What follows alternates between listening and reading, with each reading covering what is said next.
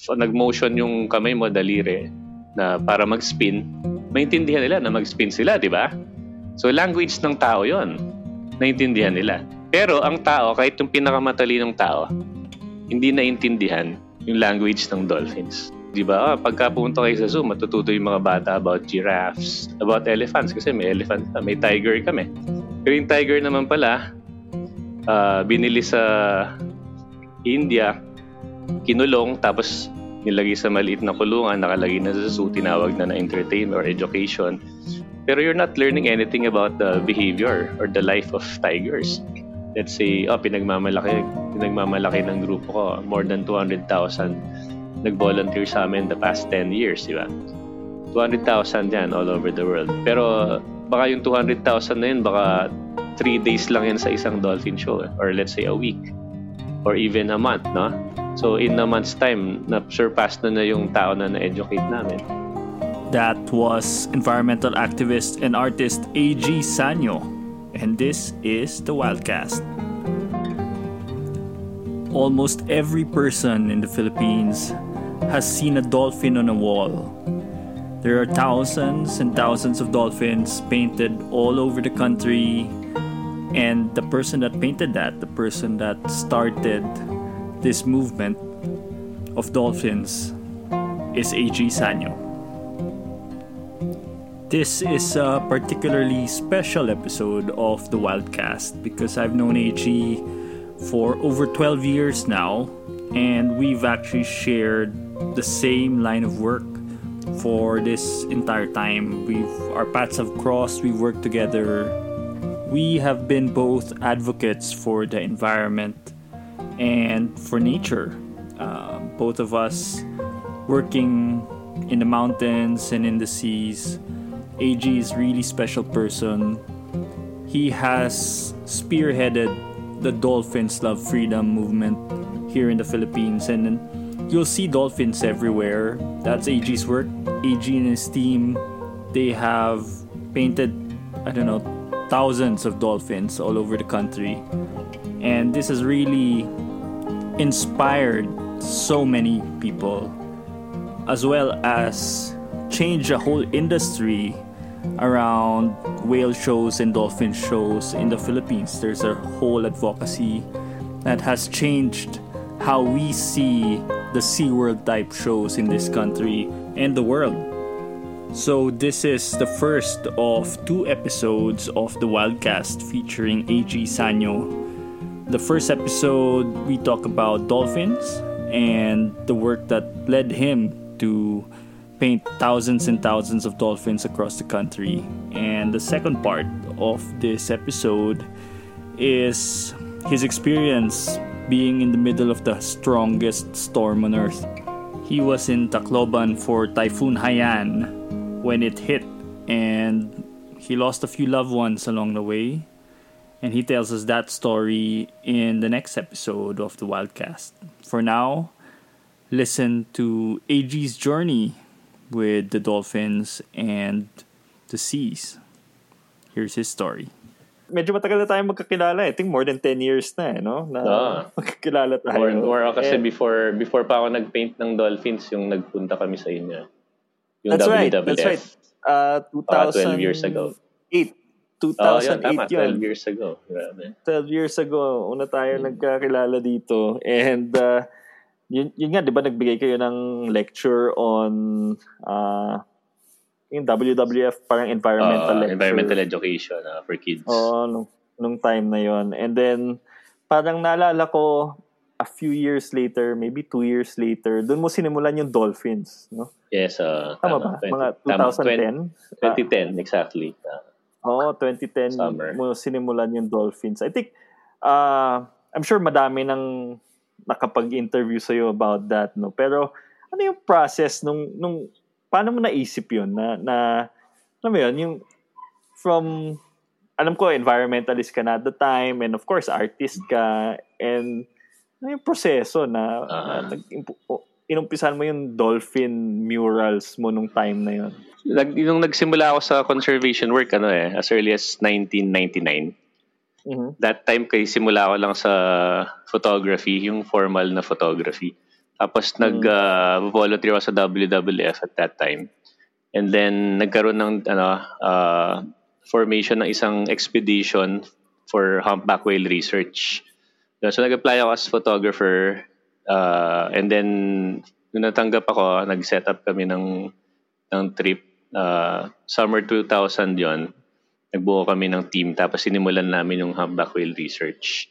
Yun, so with that, parang kasama na rin sa research namin yung yung mga iba-ibang marine mammals. So from Babuyan Islands, nag-survey kami ng mga dolphin population sa Bais, yan sa Visayas, eventually pati sa Mindanao.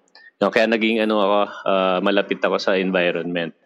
Yan. Tapos yung time na nagtuturo sila May and sila Dada Makusi ng environmental education for young kids. Yan, nag-volunteer din ako, kaya nakapunta ako doon sa inyo that time.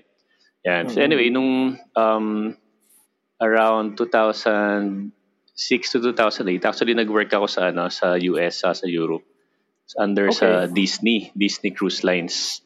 Yan, parang commercial photographer, no? So nag-shoot kami ng mga guests, portraiture mostly. Pero sa Europe, karamihan ng trabaho ko doon is nag-shoot ako ng mga landmarks. So ginagawang postcards para ibenta ng Disney. Yeah, so maganda yung work ko doon sa Europe dahil libre pasyal. Di ba? Tapos lahat ng mga major destinations na pupuntahan ko. And meron pa akong access sa mga lugar na hindi basta napupunta ng turista kasi nga may accreditation ako sa Disney photographer. Tapos pero that time din, naalala ko, nanonood ako ng CNN News. Tapos may isang clip about two Hollywood actresses na nasa Japan sila. They were trying to stop a group of fisher folks from killing one whole pod of pilot whales. Yan. So siyempre na-shock ako kasi, di ba, prior to that, sa dolphin and whale research ako and conservation. So na-shock ako, sabi ko, may ganun pa pala sa panahon ngayon, yung slaughters. So parang natamaan ako sobra, and in a way, parang instant depression.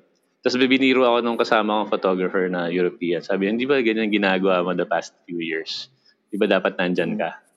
So na-struck ako doon sa sinabi niya. Although sa kanya parang joke lang naman. Pero sa akin parang nagtanim sa isip ko yun. And yun yung dahilan kung bakit nag-resign ako doon sa job. Tapos I went back home para bumalik din sa conservation work. Yan. Tapos after 3 years, I found out na mayroon palang documentary about the dolphin slaughters in Japan. Yung title ng movie, The Cove. The Cove. Napanood ko yun. The Cove. Right. Diba? Si Rick O'Barry. Right. Yung, diba yun? Exactly the same film pala. Part pala nung film yun, yung napanood kong news clip sa CNN 3 years earlier. So nag-repeat siya sa akin dahil napanood ko ulit siya sa documentary. Exactly the same clip. Sabi ko, ito yung dahilan kung bakit nag-resign ako sa Disney. Tapos after watching the film, nasa Babuyan Islands kami noon nagre-research ulit kami sa expedition. After watching the film, parang naantig ako. So the very next day, niyaya ko yung mga kasama kong volunteers. Tapos meron doon kaming kabarkada na pare na may kumbento doon. Sabi ko, Father, pwede ba namin paintingin ng isang wall mo? Tapos pumayag siya. Paint kami ng dolphin. Tapos may kasamang whales, turtles. Tapos pagbalik sa Manila, parang nag-post ako sa Facebook na sabi ko, we will paint one dolphin for every dolphin that they capture in Japan. Parang yun yung instinct ko as an artist and as an activist na to do something. So, pinagsama ko yung art and activism by painting, parang, yun, kung ilan ang huliin nila, ma-match namin yan sa public walls.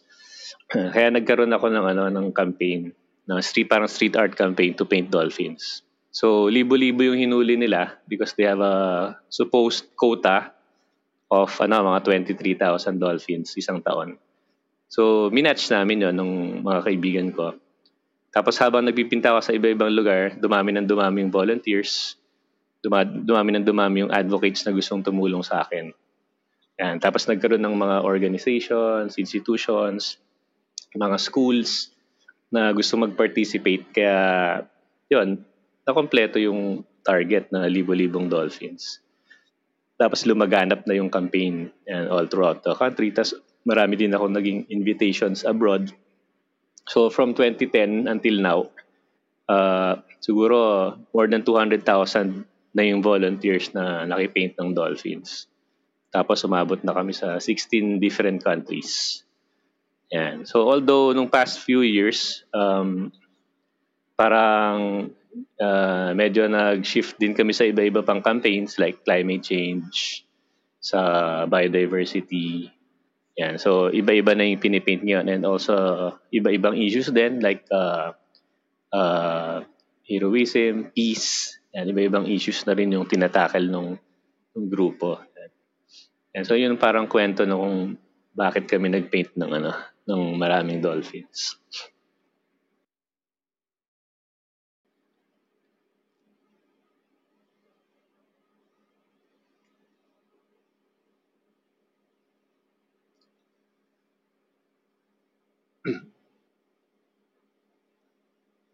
Well, actually, yung... Okay lang. Sandali. Wala ba? Tignan ko. Sorry. Balikan kita. Okay. Saan part yun? Ano yung huling part na narinig mo? Well, actually, yung sa what do you call it? Sige lang. Pinag-usapan mo yung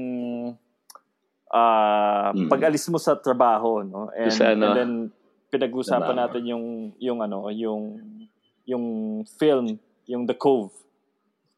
So yun yung last na narinig ko. Okay.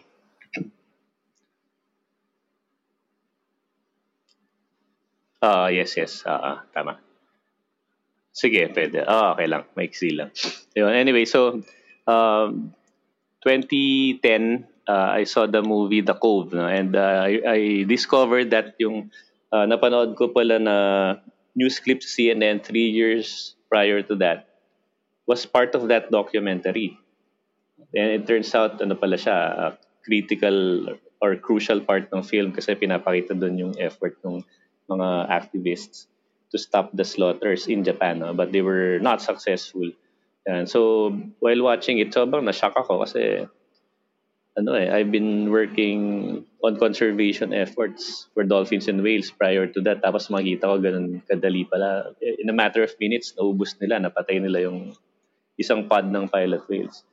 And then yung kasama kong photographer, who's a European, Croatian I think, biniro niya ako. Sabi niya, aren't you supposed to be doing that instead of shooting here in Disney? Tapos struck ako doon. For him, probably it was a sort of a joke. But then, because of that, actually, decide ako na to go back to conservation work. Nag-resign ako dun sa job ko sa Disney. Siguro naisip ko na what really matters to me in my life is advocacy, family, relationships. Kaya umuwi ako ng Pilipinas. I went straight back to conservation work with different NGOs. Yun. Tapos yun. So going forward, 2010, after watching the movie, naantig na naman ng puso ko, parang hindi ko ma-imagine na pwede palang mangyari yung ganon. Tapos tinackle din sa movie yung relationship between yung ongoing slaughters ng dolphins and whales connected to the captivity trade, yung mga dolphin shows all over Asia and the rest of the world. And konektado pala siya. So ako naman as an artist, parang ang instinct ko was to paint a wall, paint a dolphin on a wall. So nandun kami sa Babuyan Islands that time doing research when I saw the film. The very next day, kinausap ko yung team, saka yung kaibigan namin doon na missionary. Meron kasi isang konbento doon. So paalam ko i-paint yung isang wall na and he agreed. Tumulong pa siya kasi artist din yung pare. And we came up with a mural depicting a dolphin together with other elements of nature. Tapos pinangalanan namin siyang Dolphin number 1. Why Dolphin number 1? Kasi when we went back to Manila, nag-post ako sa Facebook. Sabi ko, we will paint one dolphin for every dolphin that they capture in Japan. Yeah, so pag humuli sila doon, we paint namin dito to raise awareness.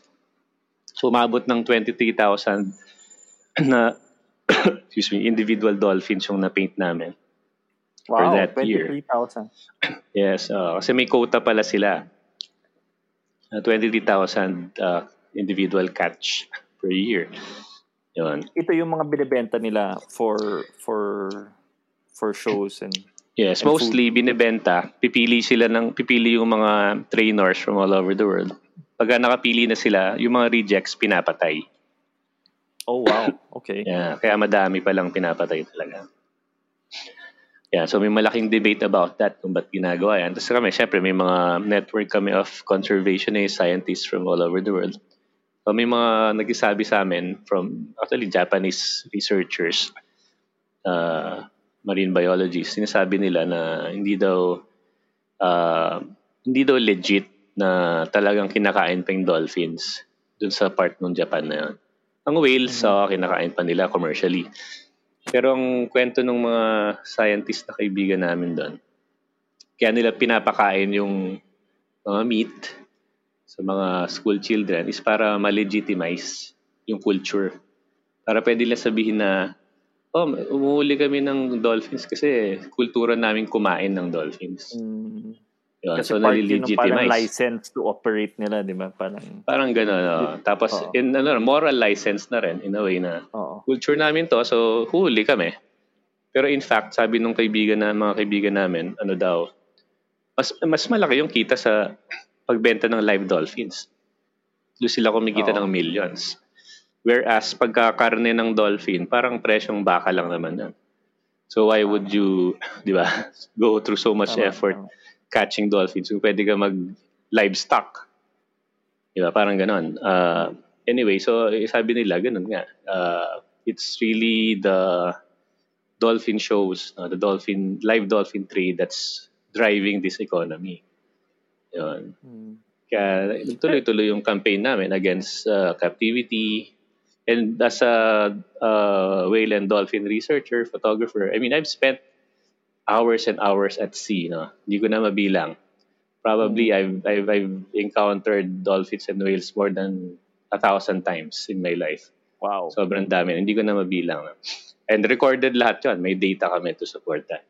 Hindi ko ma-imagine na nakakulong sila. Kasi you see them out there in the wild and pinag-aaralan namin yung behavior for years and years, decades. And matatalino sila, di ba? Yung mga dolphins and whales. Yes. Kumbaga parang sila yung medyo katapat natin in terms of intelligence. Katapat. Actually, may isa kaming nakasama na neuroscientist, Filipino neuroscientist, Toym awardee. Sabi niya, sa totoo lang, meron daw part ng dolphin brain na wala ang tao. Yun. So okay. So possible, mas matalino pa sila sa atin. Sabi ng isang award-winning neuroscientist natin to. Sabi niya, baka mas matalino pa sila sa atin. Tapos meron nga mga nagsasabi na in fact, kaya sila pumunta sa dagat, nag-evolve sila sa dagat. It shows na mas matalino sila kasi alam nila na mas magta-thrive sila doon, mas maraming pagkain, mas safe sila doon, among other things. Tapos isa pang illustration na may chance na mataas yung level ng intelligence nila is they can understand the American Sign Language in a few days. In a few Kaya days? Wow. In a few days. If you go to any dolphin show, ang style pala dyan, gugutumin yung dolphin. Tapos, tuturuan nila ng tricks using hand signs, di ba? Sign language, hand signs. Tapos, pag sumunod yung dolphin, bibigyan nila ng food. Pag hindi sumunod, hindi nila bibigyan ng food. So in essence, parang slavery. Okay, going back to the intelligence. So kaya nilang sumunod, di ba? Doon sa hand signs, hand signals. Sino naman mag-aakala na maintindihan ng dolphin na pag nag-motion yung kamay mo, daliri, na para mag-spin, maintindihan nila na mag-spin sila, di ba? So language ng tao yon, naintindihan nila. Pero ang tao, kahit yung pinakamatalinong tao, hindi naintindihan yung language ng dolphins.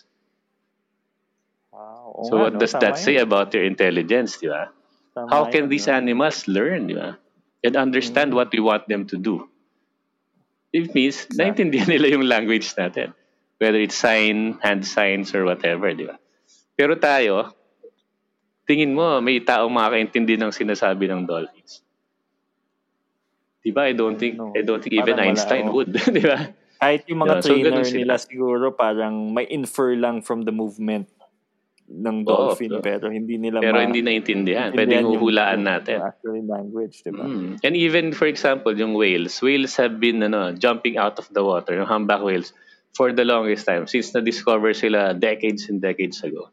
No, na nagtatalon sila sa palabas ng surface ng water, nagtatumbling, nagsisirko. So every single time na may media na magtatanong sa amin, ano ibig sabihin? Anong gusto nila ipahiwatig pag tumatalon sila? Alam mo, walang scientist na mapagsabi ng exact reason. Samantalang thousands of times nang na-observe yung humpback whales all over those decades na pinag-aaralan siya. Wala nakaintindi. Diba? Pero yung dolphins, turuan mo ng paano mag-sirko-sirko. Diba? Naintindihan nila agad, di ba? Tama. And so may intelligence sila mataas. Naalala ko, nakita ko, ginagamit sila ng US Marines na pang disposal ng bombs, mga tama, mga totoo ganyan, yan. diba? Yes, may mga recordings yan. Totoo yan. And how can an animal do that, diba? Maintindihan nila yun. Kaya ibang class. And by saying that, na sobrang taas ng level ng intelligence sila, I think pwedeng sabihin na it's not right to imprison them, diba? To hold them captives. Yeah. Tapos marami kasing mga behavior sila na hindi nila magawa pag nakakulong na sila. Yung paglangoy na lang, how can... Lilimitahan no? Limitado sobra. Tapos yung energy na supposedly ginagamit nila na limitahan. Pero for me, as a conservationist, yung bigger issue here is yung pag tinake mo sila away from the ecosystems. Diba? Kasi ecosystems all over the world work and function because of the elements that make up that ecosystem. So pag nagbawas ka, lahat ng mga bagay na nandun.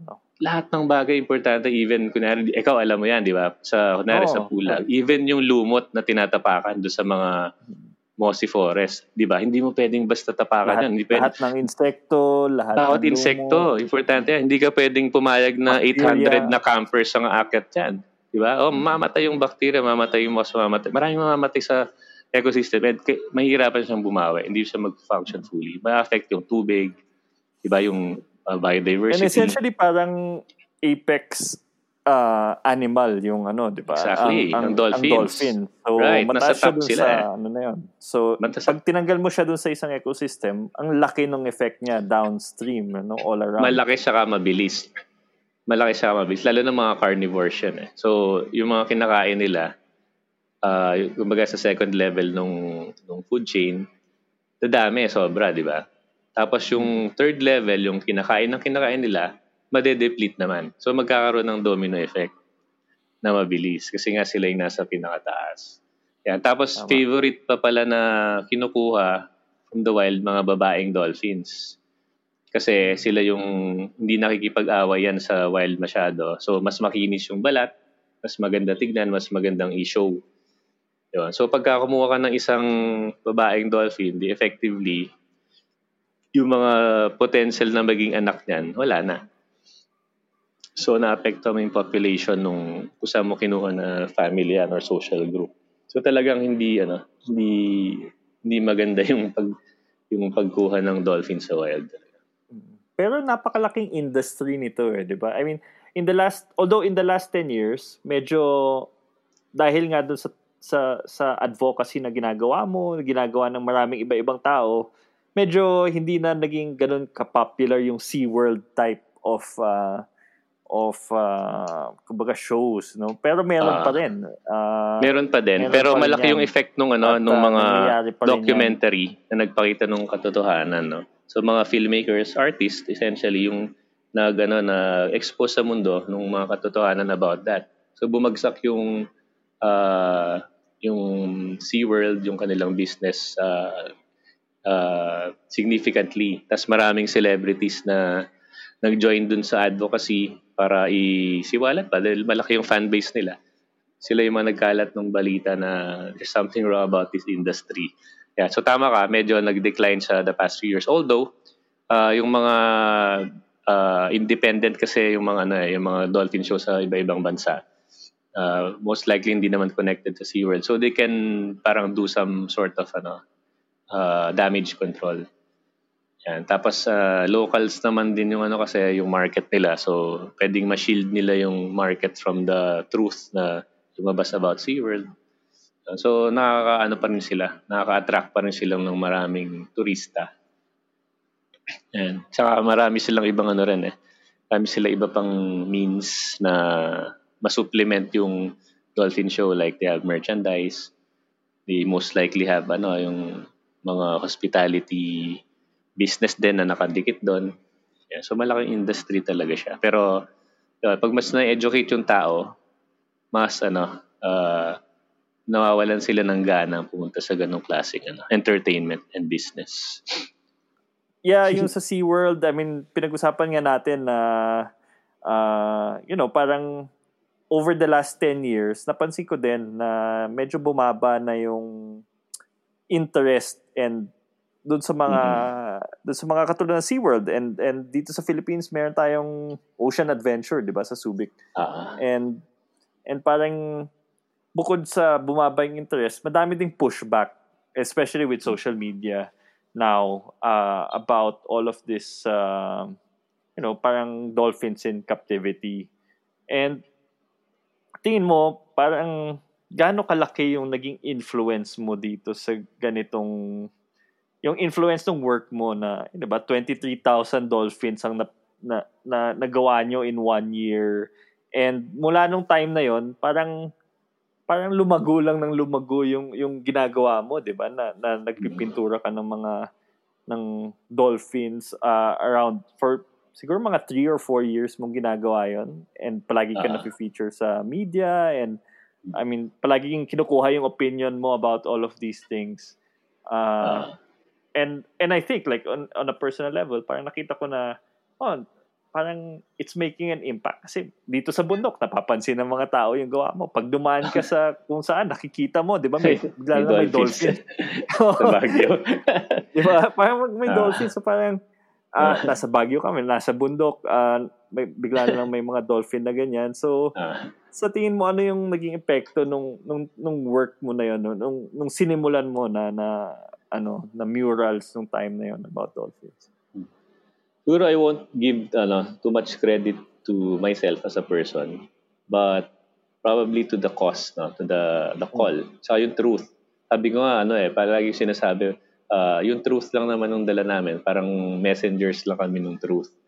Yan. Tapos siguro magandang magandang credibility yung na dati na akong talagang nag-aaral ng dolphins and whales. No? Kasi I can vouch, no? I can say na I've observed them thousands of hours na in the wild.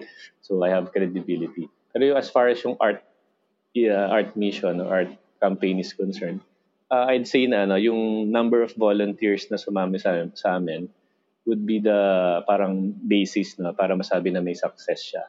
Kasi yung pagpipinta, for example, I have a wall in Mount Cloud, di ba? Tama. Sa Baguio. Mount Cloud. Hindi lang naman ako yung gumawa nun. Ako nag-sketch initially, tapos maraming iba-ibang taong tumulong na taga doon. May foreigners pa. May bisita yung hotel na nandun, nakitulong. So siguro, let's say collectively, 40 to 50 people helped out. So yung ownership nung message nung wall na yun is not just mine, but of all the people who helped. And also the people who hosted us, di ba, yung mga taga Mount Cloud. Yun, kaya yun yung success, yung community, sa yung collaboration among many advocates, and even yung mga non-advocates who became advocates by painting with us, mga non-artists who became artists because of painting dolphins with us.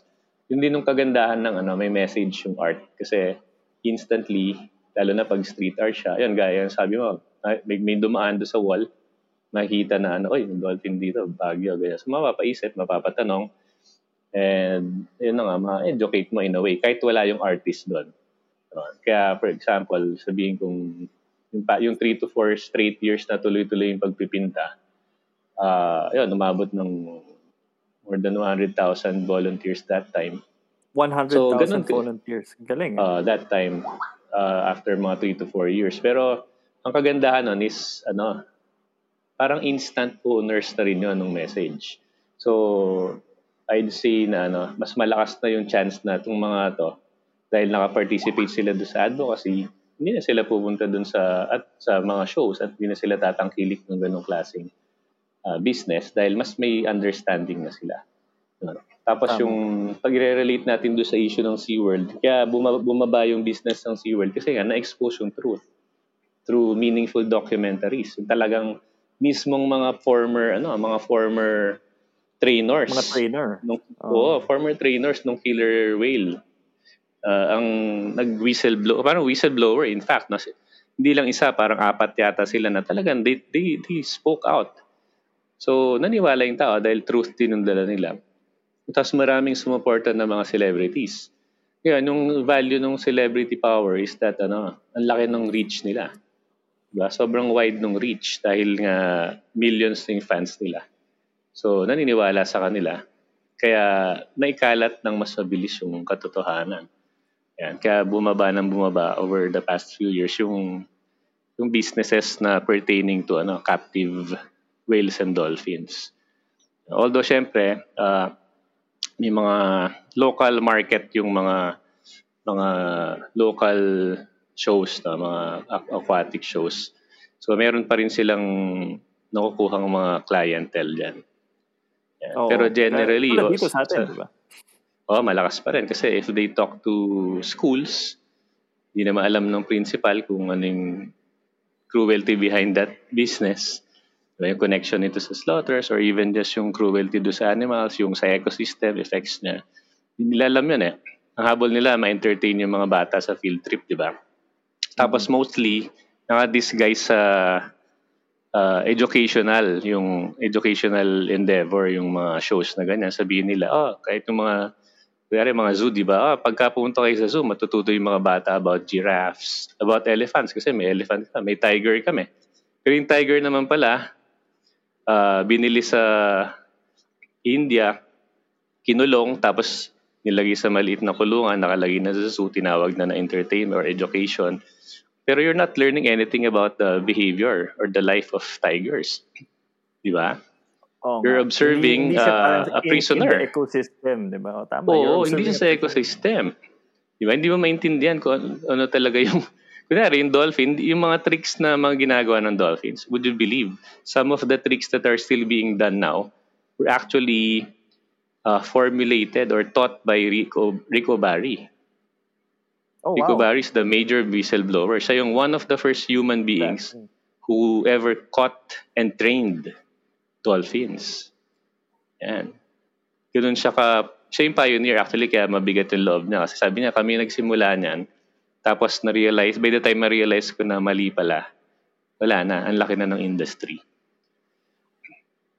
Kaya naging sobrang passionate din siya doon sa movie na The Cove dahil nga, sabi niya, I'm trying to undo what I did but almost impossible.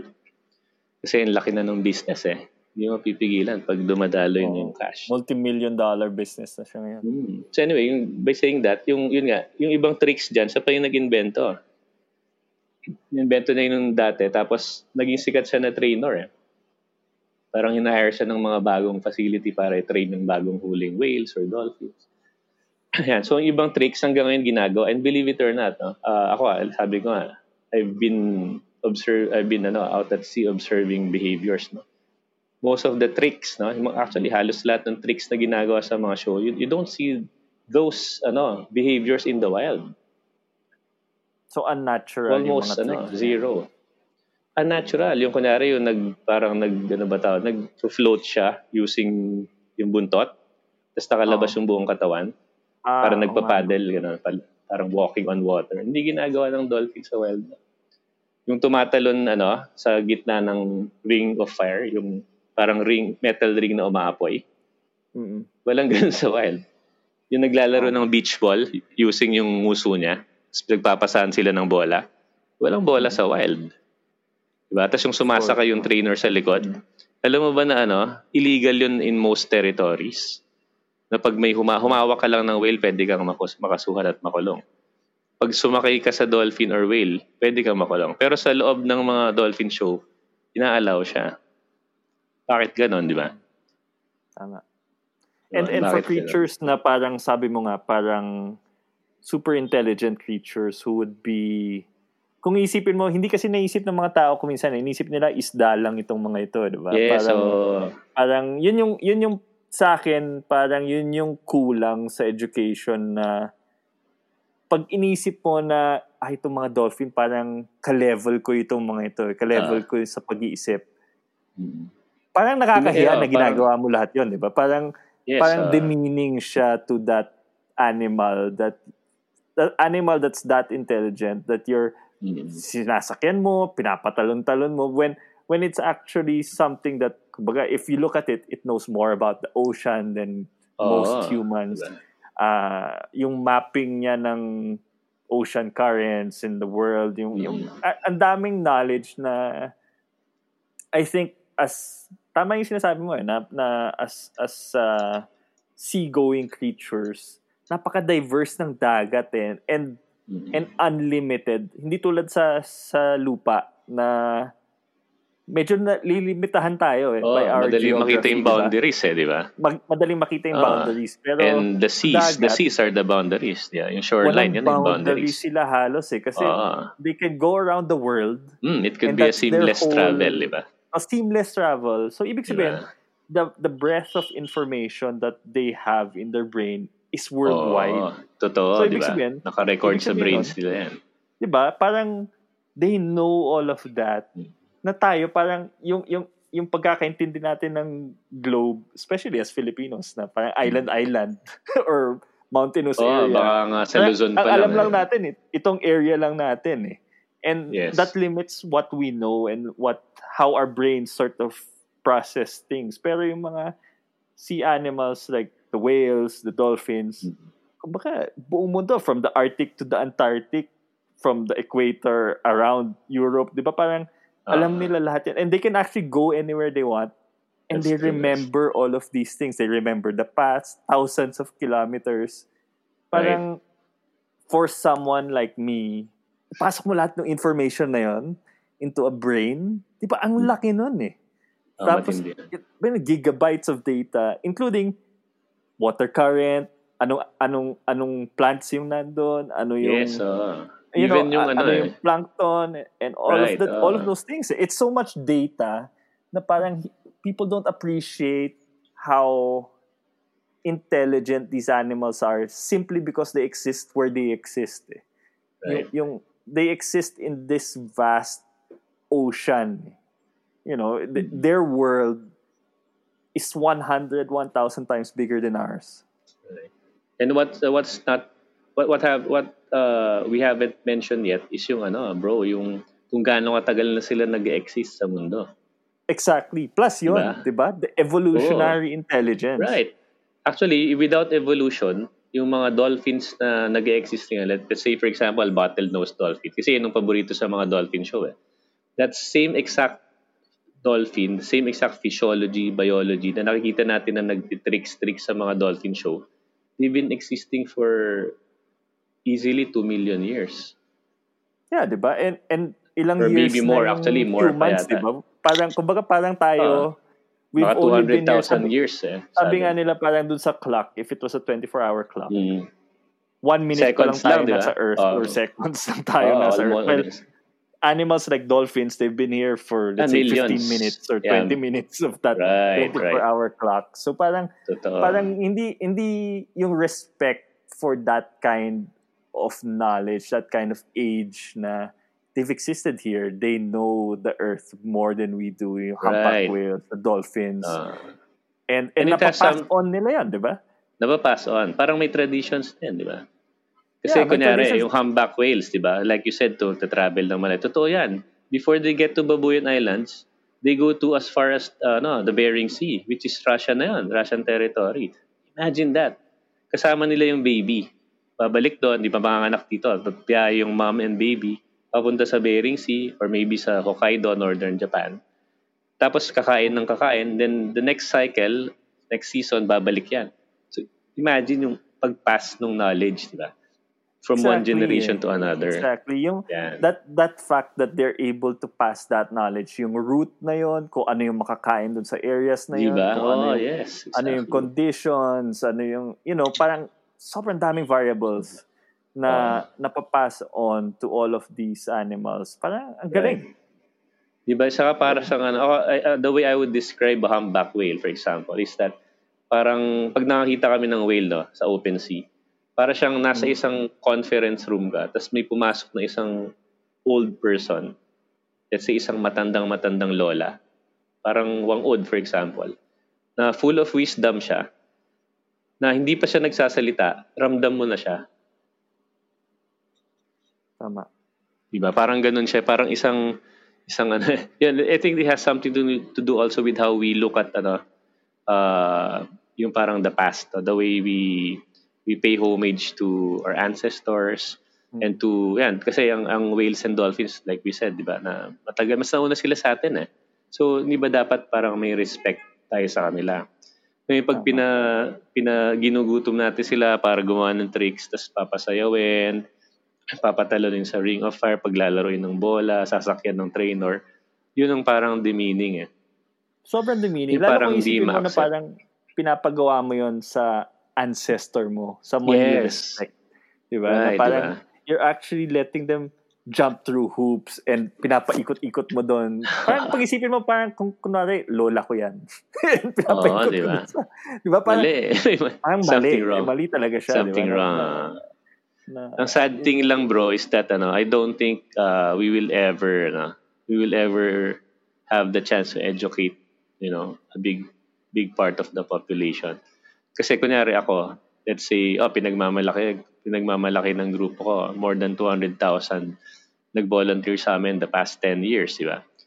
200,000 yan all over the world. Pero baka yung 200,000 na yun, baka 3 days lang yan sa isang dolphin show, or let's say a week. Or even a month, no? So, in a month's time, na-surpass na yung tao na na-educate namin.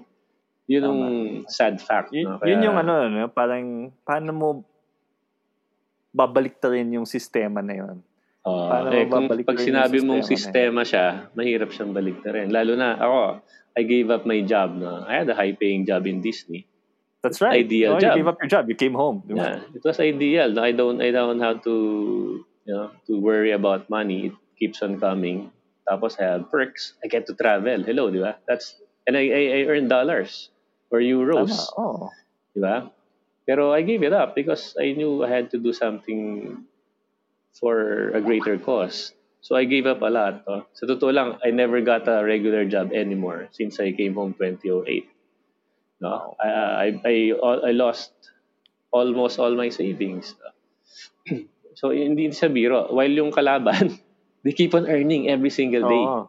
Thousands and millions. Minsan nga, pinagmamalaki pa nila yung earnings nila para masabi na, people believe in us. Look at our earnings. Parang, millions. Yun yung parang performance metric nila. Yes, di ba? So parang, paano mo kakalabanin yan, di ba? If you're nobody, you have no money, di ba? Tapos kalaban mo sobrang daming resources. They have PR, di ba? They have marketing, experts. They hire marketing experts. Yeah. Ang hirap. It's a hard battle. No?